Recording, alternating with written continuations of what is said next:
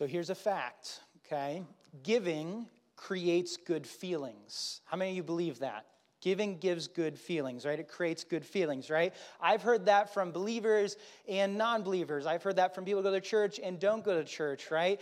Giving or doing something positive, giving something away creates good feelings. I remember when I kind of first tangibly felt that, right? I was in middle school, and the church that we were at in Indiana, where we were sponsoring a child that Christmas season. And so basically they had children through an organization that you could sponsor with X amount of dollars. Throughout the year, they'd get food and some different things that help them tangibly inside of a third world country. And I remember leading up to that, my parents started asking me if I'd be interested in doing that with them.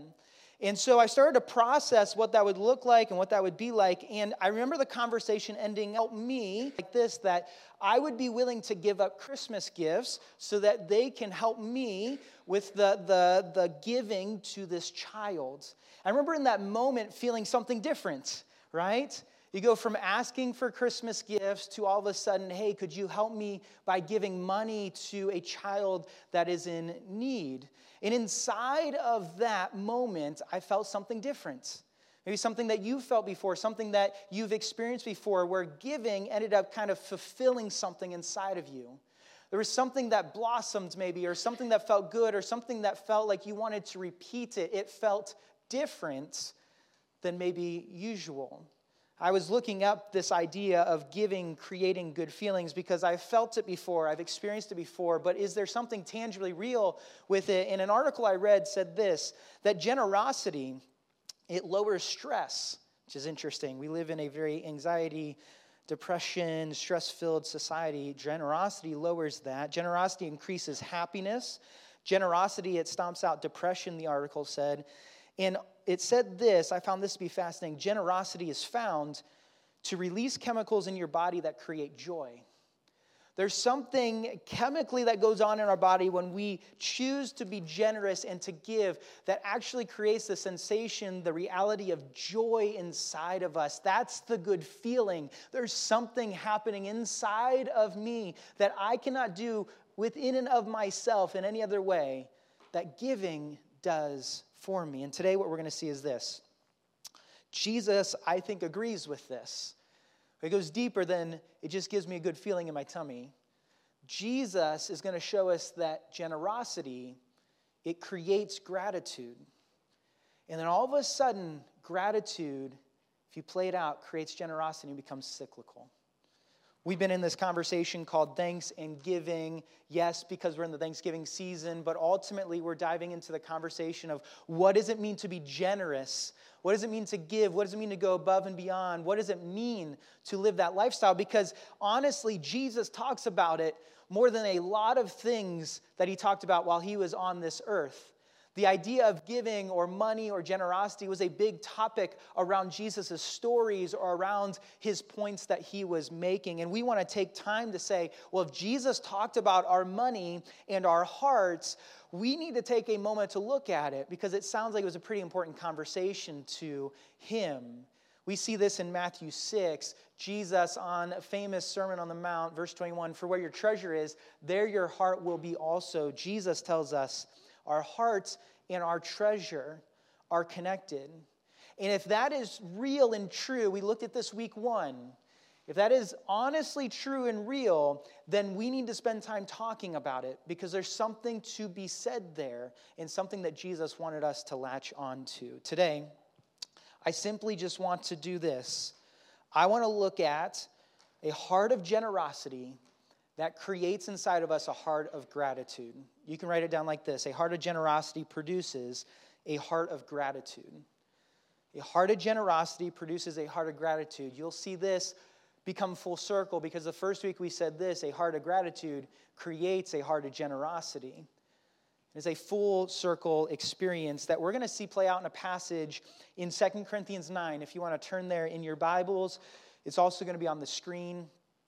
We're just going to take a look at this passage, flesh it out a little bit. Paul is writing to a church in the city of Corinth. Paul is encouraging them. He's coming alongside of them inside of their generosity, inside of their own experience of being generous to Jewish people in Jerusalem who were in need.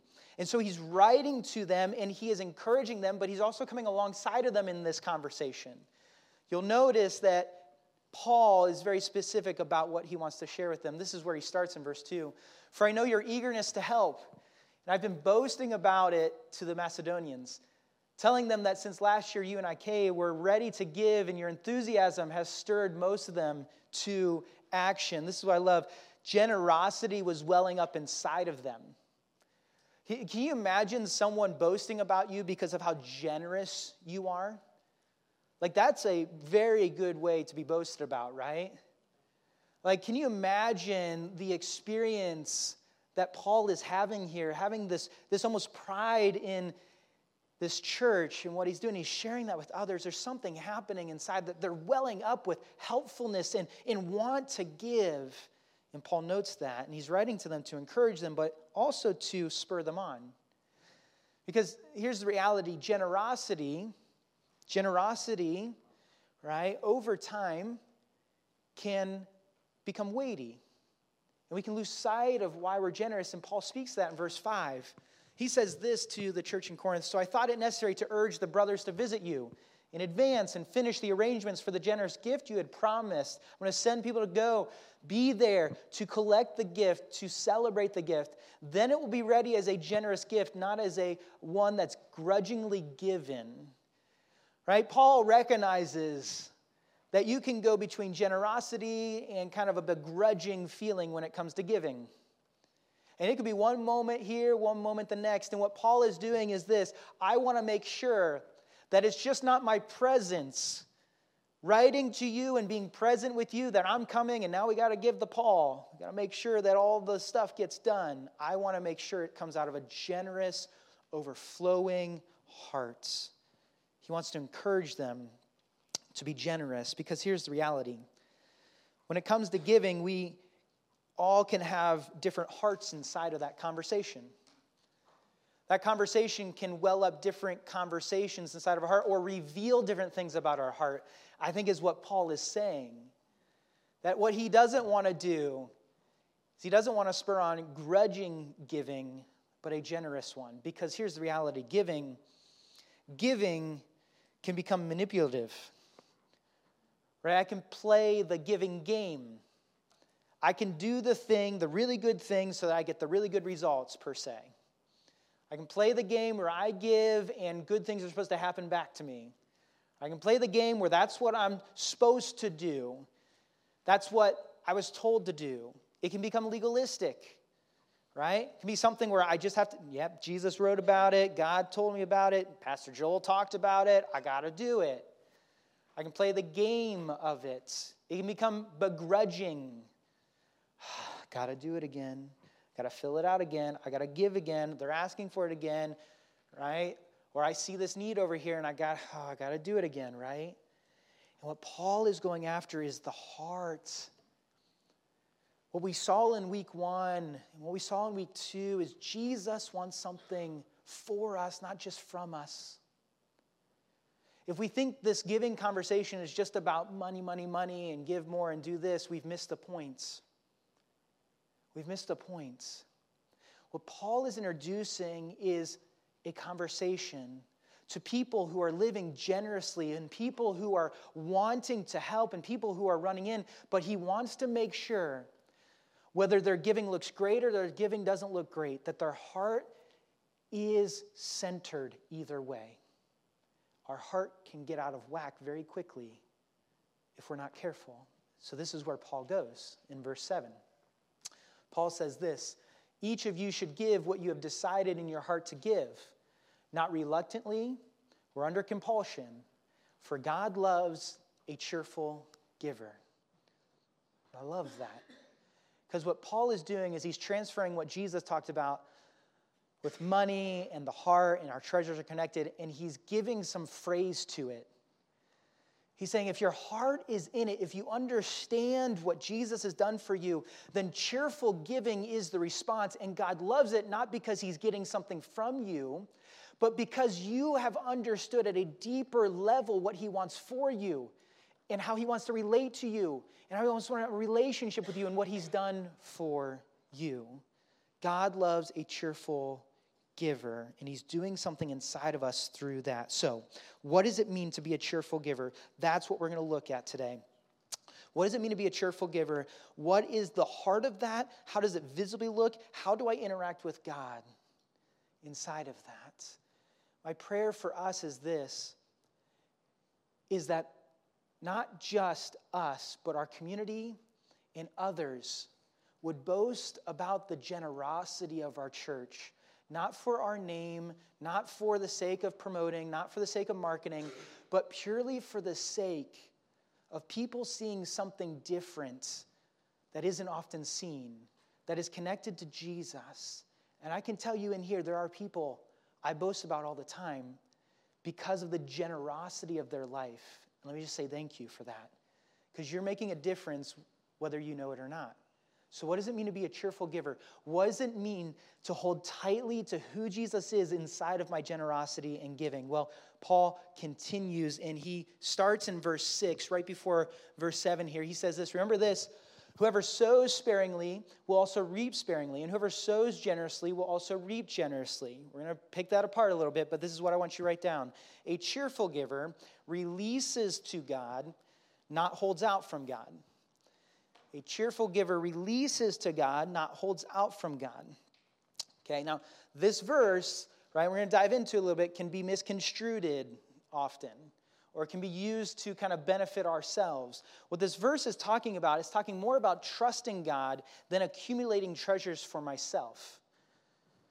It's talking more about trusting God than accumulating treasures for myself. This passage oftentimes, unfortunately, I think can be read inside of a prosperity gospel lens or a health and wellness lens. If I do all the right things, if I am generous, then I will receive 2 times more than that. If I'm generous, then I'll prosper inside of this life more than that. If I'm generous, then I won't get sick. If I'm generous, then everything will go well. This belief of prosperity gospel is that the more I give, the more prosperous I will be. It's a Jesus plus gospel. And when I read it through the lens of prosperity, I read it selfishly. I give so that I get. So this becomes a life application wisdom that as long as I'm doing the right things, then I should receive the right things in return. And all of a sudden, what happens is I can turn the dial on this passage and read it from a lens that's more concerned about what I'm getting than where my heart is at with Jesus inside of it. When I read it through a Jesus gospel lens, when I read it through the lens of Jesus, I read it trustingly. I think Paul writes with the story of God in mind. And I think he writes not just spiritually, but even materially with this. Don't get me wrong. I don't think it's just a spiritual life wisdom thing. I think he's talking material, physical things also. But here's what I think he sees inside of this passage and why he writes it. He wants us to have a foundation of trust. A cheerful giver has a foundation of trust, just like I experienced with my son a couple weeks ago at the water park we were at. Me and my son were at the water park down Splash Harbor down in Belleville, which there's like gas station, water park. And you're like, what in the world's happening right here? But it's a wonderful thing. If you have little kids, it'd be well worth the visit. We went down there for a couple nights, and my son was mesmerized by the water slide. Right? There's this pool, there's all these activities, but the water slide was where it was at. And so we were there the first night, and we, within 10 minutes of getting into our room, he's like, let's go. And I'm like, let's go, man. So we get our swim trunks on. We're ready to go. And we get out there, and we start swimming, right? We start hanging out, and he's like, Daddy, I want to go on the water slide. I'm like, this is awesome, right? This is so good, right? And so we go to the water slide. I'm like, what do you want to do with this? And he's like, I want to sit on your lap. Okay, we'll go on the water slide. We'll sit on Daddy's lap. So we do that a few times. We do that a few times. And after a while, I convinced him to try it on his own. But there was a stipulation. It's a stipulation that Daddy was at the bottom of the water slide to catch him. Now, what I didn't realize is he goes way faster by himself than he went with me. And so he was like a bullet coming out of a gun in that water slide. And so I'm like forcefully catching this kid at like 25 miles per hour. And I'm like, he's going to like take my arms with me, right? And so that was happening. And all of a sudden he's up there. And all of a sudden he's up there. And the first time he goes down, right? And he's standing kind of on the edge, about to step into the water slide, right? And he looks down, and he goes like this, right? And I go like this. And he's like, okay, right? I go like this, We're giving, and he gets on, and he goes. And I caught him. And then he goes again, and I caught him. And he goes again, and I caught him, right? And it kept happening, and that was his favorite part of the entire experience. And I think what this passage is imploring to us, more than what do I get out of my giving, I think what Paul is introducing to us is God is going to catch us. That if I am willingly giving the things that he has first and foremost gave to me, that I can trust him to meet any and every need beyond what I could ever imagine. Reaping generously doesn't always mean I'm going to get the fancy car, the fancy house, that I'm not going to get sick. That's not what I think he's talking about. I think what he's talking about is this relationship that forms. That as you stand at the top of the water slide and you go down to God like this, we good? We good? And he says, yep, you're good. Send it. And you run down the water slide, slide down the water slide. He's going to catch you every single time. And I think that first and foremost tells me something spiritually.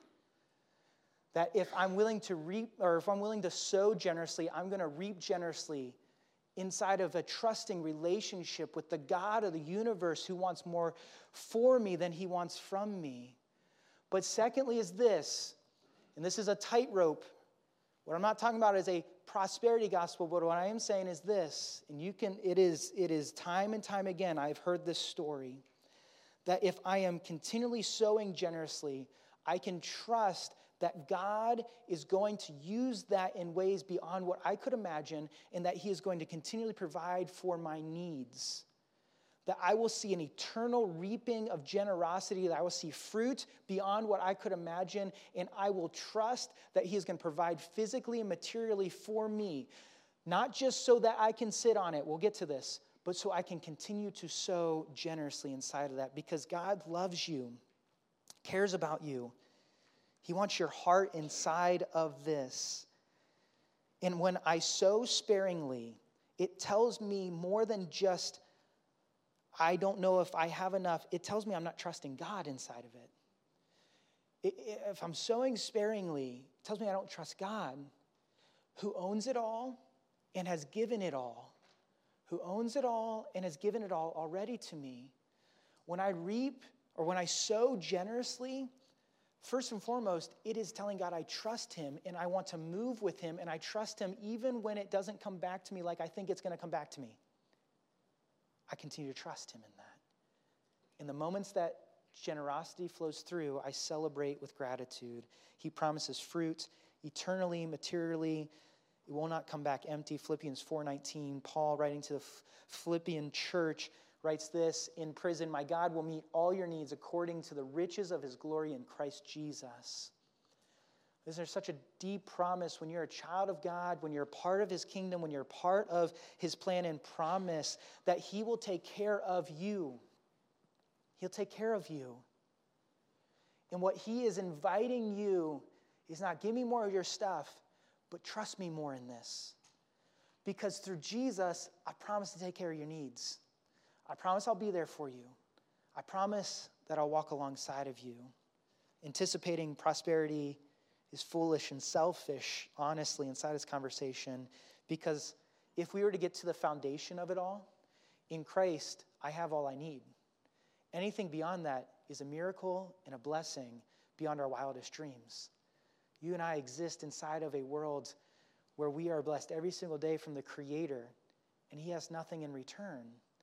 He just gives. We have a chance to relate to him inside of our giving.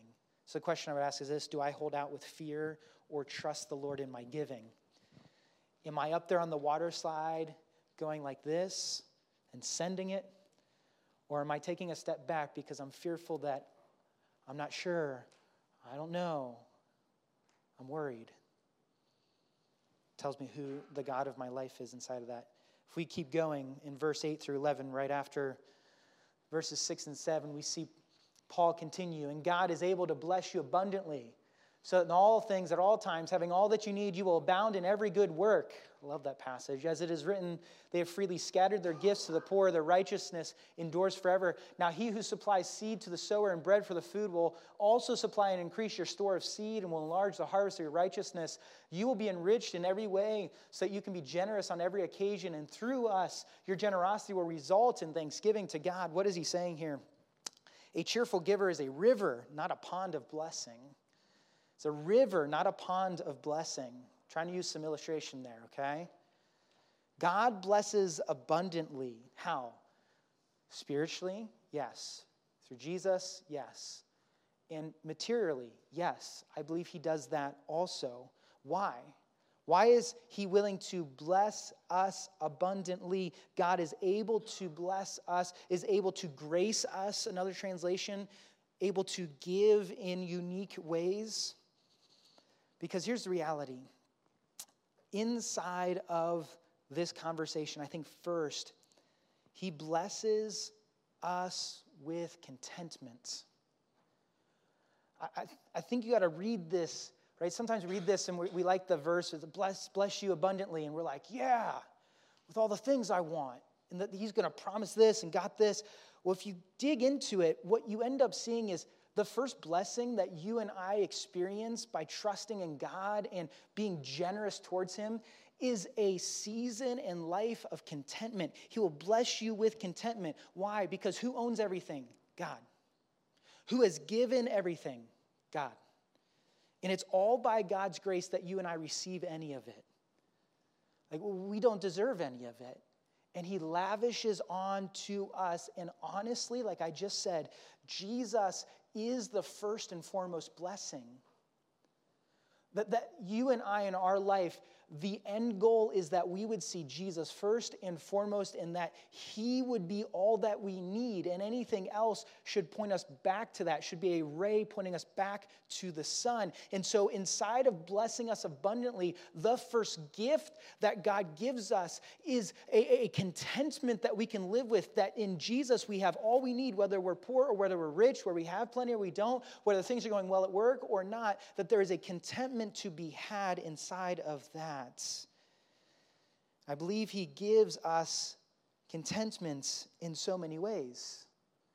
He gives to us in so many ways, yeah, financially, but relationally, maybe career, maybe it's gifting, maybe it's talents. Have you ever sat back and just enjoyed the fruits of the blessing of what God has given you, not just financially, but in all sorts of ways? Secondly, though, he doesn't just bless the giver with contentment. Second, he blesses the giver to give more. Interesting. I think it's interesting the way that Paul writes this. The blessing is not meant to be a reservoir in my life that I can promote and sit on, but should be a river to bless others. The blessing, as Paul would write, should flow into every good work and generosity in every situation. Here's the reality. My heart, which is full of envy and discontentment and is full of wanting things, likes the idea of having a pond in my backyard. I had friends growing up, their family built a house and they created a pond in the front yard. And literally they dug a giant hole and just waited for it to fill up with water. It was the most disgusting looking thing in the world, right? It was just mud and water and leeches and who else knows what was in there, right? And we would swim in it. Right? And that was theirs. It was their pond, but it didn't move very much, right? And the reality is this. When it comes to the blessings we receive from God, which is way more than just financial. I'm blessed with 2 kids and a wife. I'm blessed with a wonderful congregation. I'm blessed with a home. I'm blessed with 2 cars that I don't deserve and allow me to get around to different places. I'm blessed with friendships. I'm blessed with food on the table. I'm blessed to wake up every day. I'm blessed to have multiple translations of the Bible. I'm blessed to have different restaurants I can choose from. I'm blessed to have friends that gift us with things, right? There are blessings upon blessings. Don't just sit on the financial stuff. But the moment that becomes a pond, it gets real yucky. Gets real selfish. Gets real messy. Doesn't look pretty. Because all of a sudden my heart, it becomes just about me and how much I can collect. how much I can sit on, how much just I can sit with, how much I can have. A river flowing. Desire is that it wouldn't just be a pond, but it would be a river flowing. That ultimately the grace and generosity of God leads me to be generous to others. The blessing that he abundantly pours onto us should lead us to what? Every good work and generous gift to others. The blessing is not about what is it in for me, but how can I be generous to others? A probably tangible example, if you don't know this, me and my wife and my family, kids are a part of this too. We're in the process of adoption, which some things moved this week in some pretty awesome ways. And our initial thought process, we were praying and wrestling with adopting and where do we go with this and what's going on here. We sat down and said, we are in a prime position to adopt. The blessing of our family and the blessing of our extended family, the blessing of this family, the blessing of having a home and having the ability to do this, we were in a position where it was a no-brainer. Where I think the other option for us was God called us to this and we could have just said, we just don't want to wreck all the things that are going on here. That could be really fun to see that go and it could be really easy to see that go, right? But rather we said, God, okay, break our hearts to become a river. Where do you want us to be? Listen, it may not be adoption for you. I'm not saying that's an application across the board, but where is God calling you to that you've been stuck in the pond that you know you need to start digging and make a river? Where have you been blessed so abundantly? And don't just think financially. I think we sit there too often. We're like, I can't do it. Where have you been blessed relationally? Where have you been blessed in your career? Where have you been blessed with friends? Where have you been blessed with materials? Where have you been blessed to allow it to river out to others that are in need? A cheerful giver looks beyond and says, who could benefit from what God has benefited me with? Who could benefit from what Jesus is doing inside of my life? The question I would ask is, am I hoarding the blessings of Jesus or generously giving them away? Because ultimately what happens is this. Inside of my generosity, what should happen is a deep gratitude should start to form. That good feeling, spiritually we would call thankfulness, gratitude, it's something different. It is recognizing that first and foremost, you have been lavished with a gift that you cannot get on your own. And that's where Paul goes in 2 Corinthians 9. This is what he says to finish, and then we'll close.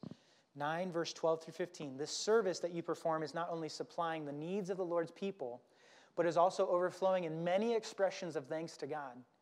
Because of the service by which you have proved yourself, others will praise God for the obedience that accompanies your confession of the gospel of Christ, and for your generosity in sharing with them and with everyone else. And in their prayers for you, their hearts will go out to you because of the surpassing grace God has given you. Thanks be to God for his indescribable gift. What would I have you write down? A cheerful giver is overwhelmed continually by God's indescribable gift. Can't even put words to it. Think about it like this. I think if you've been in church for a while, this is my story. I'm 29 years old. I've been in church 29 years. Grew up in a pastor's home. I did all of the church activities. I know I'm a pastor now, right? You're like, it's just been my life. And this point, don't miss it. It just because this is the point that we miss way too often. It just becomes old hat. It just becomes something, Jesus, yep, the gift, yep, I said that prayer, months ago, years ago, decades ago, whatever it may be. And what we often lose sight of first and foremost, it's not the church activities, it's not the things that we need to do well, it's the gift that we've been blessed with in and through Jesus Christ. Think about it like this. I don't know how many of you are Amazon shoppers. I am. And right now in the hot season of Christmas shopping, right, which it's coming. You all booed me 2 weeks ago. It's here now. Boo you, right? I'm shopping on Amazon. I'm shopping on Amazon because that's just easy for me to get some of my wife's gifts. And it very quickly becomes Christmas every day in our house as I open her gifts up from the Amazon guy, right? I'm like, ooh, what's here, you know? And I open it up. But just imagine this for a second, because we live in this world. Just imagine someone who knew you well enough, who wanted to bless you well enough, sent you a package, an Amazon package, every day. Every day, whether little, big, it don't matter, that met a need that you were going to run into that day, right? Just think about it. Like, think about going to your porch and seeing an Amazon package, opening it up and being like, wow, that's there. Wow, they knew I would need this. They knew I'd need tissues today. They knew I would need chicken noodle soup today. They knew I would need this movie today. They knew I needed, Swiffer sweepers today. I don't know. Inside of that, we can get real excited, right? Right? The package is coming. It's here. How silly would it be if you just started accumulating packages in your basement, never opening them up? Can you just imagine that if someone sent there like, how are those things going? Don't know. How about that really big one I got you? Didn't open it. Package looks real nice. Thanks for the thought. It's in the basement right now. And my worry is this, is that is what we do with Jesus and the gospel. You realize in Lamentations 3, the writer of Lamentations tells us that God's mercies are new every morning. Just think about it. Every morning, you get a gift spiritually at your door. And you have the choice to either open that gift up or put it in the basement. Now, if you've never said yes to Jesus before, we here believe that God loves you more than you and I can express in words, indescribable. He loves you. He cares for you. He created you of purpose and meaning. And he wants you to play that out and have relationship with him. We believe sin separated us from the holy God of the universe. That our sin has created a very tangible separation from having a relationship with him. And we are chasing after other things to try to fulfill that to no answer. And the God of the universe decided to send his only son some 2,000 years ago as a gift to us to live the perfect life you and I could not live, die the death that we deserved, and rise again so that you and I could have life. And he invites you to open that gift maybe for the first time. We say here say yes to Jesus. Just open that gift for the first time. Some of you are chasing after your own ways of doing it, your own saviors. You're trying to do it yourself, and you're trying hard and hard and hard, right? And he's like, I've done it for you. Jesus mended, fulfilled, brought back the relationship with God that you and I could not do in ourselves, and he presents it in and through his life, death, and resurrection. For some of you, that package, maybe this is the first time it's entered your doorway, and he's inviting you to open it. But don't miss this. If you have said yes to Jesus decades ago, days ago, months ago, don't matter when, that package is not a one-time thing. It is a daily thing. You and I, in and of ourselves, cannot love each other well. I dislike my neighbors more than I love my neighbors oftentimes. I envy more than I'm content. I look for ways to get out of things the easy way instead of just plugging through and doing the right thing. I have a hard time parenting sometimes because they get in the way of what I want to do. I'm impatient with people. And all of those things will continue to be a struggle. And the gift of Jesus is the only answer to living life on this earth. His mercies are new every morning is not just a pithy statement. Oh yeah, Jesus died for me. He died, rose again, forgave you. He has given you a new identity, new community, new mission to live life out of. It is a gift that you can enter into life and say, I, God, need your grace today through Jesus Christ to interact with what's going on. Listen, a cheerful giver is also a cheerful recipient. A cheerful giver is a cheerful gift opener to what God has given us through Jesus. And if I am willing to open that gift every day, I'm not saying that you have to get saved every day. Don't get me, I'm not saying that. I'm saying the gospel should be the everyday gift that you and I live life out of. You cannot say yes to Jesus here and then assume the rest of your life you can do it on your own all of a sudden. It's the gift. And all of a sudden, as I embrace Jesus' grace, I run into that. And here's the reality. Out of that experience of receiving His grace, I give cheerfully. And my cheerful giving becomes an act of gratitude.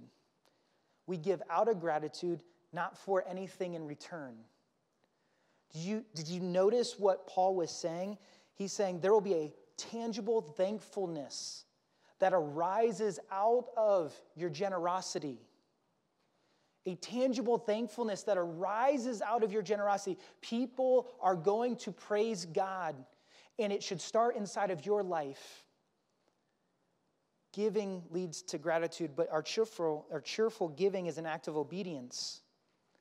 Listen, we obey from, not for His grace. We obey from, not for His grace. Listen, giving is a tangible obedience and response to the grace God has shown us through Jesus. It is saying, I recognize what you've done for me, and I want to give what is yours first and foremost to recognize that. And did you see what he said? It is a confession of our faith. Our level of generosity, it will share with people what we believe about the generosity of God. If I'm stingy, it tells people what I believe about God. If I'm generous, it tells them what I believe about God. And my obedience to that is a key picture of the gospel. And then our cheerful giving is an act of grace. Honestly, to others. We give to the extent that we recognize what we've received. I will give to the things for me, I only give partially. When I recognize the sacrifice that Jesus died for me, all of a sudden my giving perspective changes. And what Paul is inviting us to do is to see the gospel inside of all this. The cost that Jesus went for us, the gift that He offered us, is beyond what you and I can do on our own. He met the deepest need inside of our souls. And at the same time, He gave us something of greater value that you and I could never even come close to touching. We're okay with meeting the deepest need, right? We're like, yeah, I can't do it on my own. Yep, I understand that. But sometimes we still try to meet that value by being good enough, trying hard enough. The gospel tells me I cannot do it on my own. As the band comes up and we close here, let me read you a passage and then just give you 3 very quick applications. Ephesians 2:4-9 tells me this. Because of His great love for us, God, who is rich in mercy, made us alive with Christ, even when we were dead in transgressions. It is by grace you have been saved. God raised us up with Christ, seated us with Him in the heavenly realms in Christ Jesus, in order that in the coming ages He might show the incomparable riches of His grace, expressed in His kindness to us in Christ Jesus. For it is by grace you have been saved through faith, and this is not from yourselves, it is the gift of God, not by works, so that no one can boast. Listen, this idea of generosity starts with recognizing that I have received a gift that I could not work for, do enough for, or attain on my own. And His grace points us to the incomparable riches of His kindness and His love towards us. The God of the universe gracing us with His Son so that we could live life with Him. So what do I do with this? The application is not fancy, okay? It's the same application I said week 1. So if you were here, it's the same. Pray about your money, okay? You have to start there. If you're not talking to God about your money, right, generosity isn't going to become tangibly something inside of your life. You're not asking God where it should be, right? You're not inviting God to be a part of it. the conversation of generosity needs to be put on the back burner. You need to start with a conversation. So pray about your money. Secondly, you need to practice gratitude. Practice gratitude. First and foremost, over the gospel. We need to open the gift that God has given us every morning. I do it in the form of gospel passages. Romans 3 is a good one. Ephesians 2 is a good one. Titus 3, Philippians 2, 1 Corinthians 15, Isaiah 53. Great passages. Open the gift of God's word, explaining the gospel. Praise Him. And then at night, give thanks to God for what happened during the day. The interruptions, the fun moments, the moments that shocked you, whatever it may be. And lastly is this, plan for generosity. Plan for it. Well, how? What I would say is this, you start by looking at the gospel to plan your generosity. Let the gospel move your hearts inside of the giving conversation. Then from there, there's some practical things. Think percentage, not dollar amount. Think about planning it and progressively walking through it. But allow the gospel to be the motivator of the giving. Thank you for loving us, leading us. Thank you for being so kind to us. Thank you for a room full of generous people who have been generous towards me and towards others and have created a boastfulness across not just our setting, but others for the sake of the gospel. Thank you for how you're moving. Move us into these Christmas baskets and into this Christmas season. Father, may you challenge our hearts with this conversation. Help us to cheerfully lean into generosity. And ultimately, would you allow us to see the gospel at the center of it all?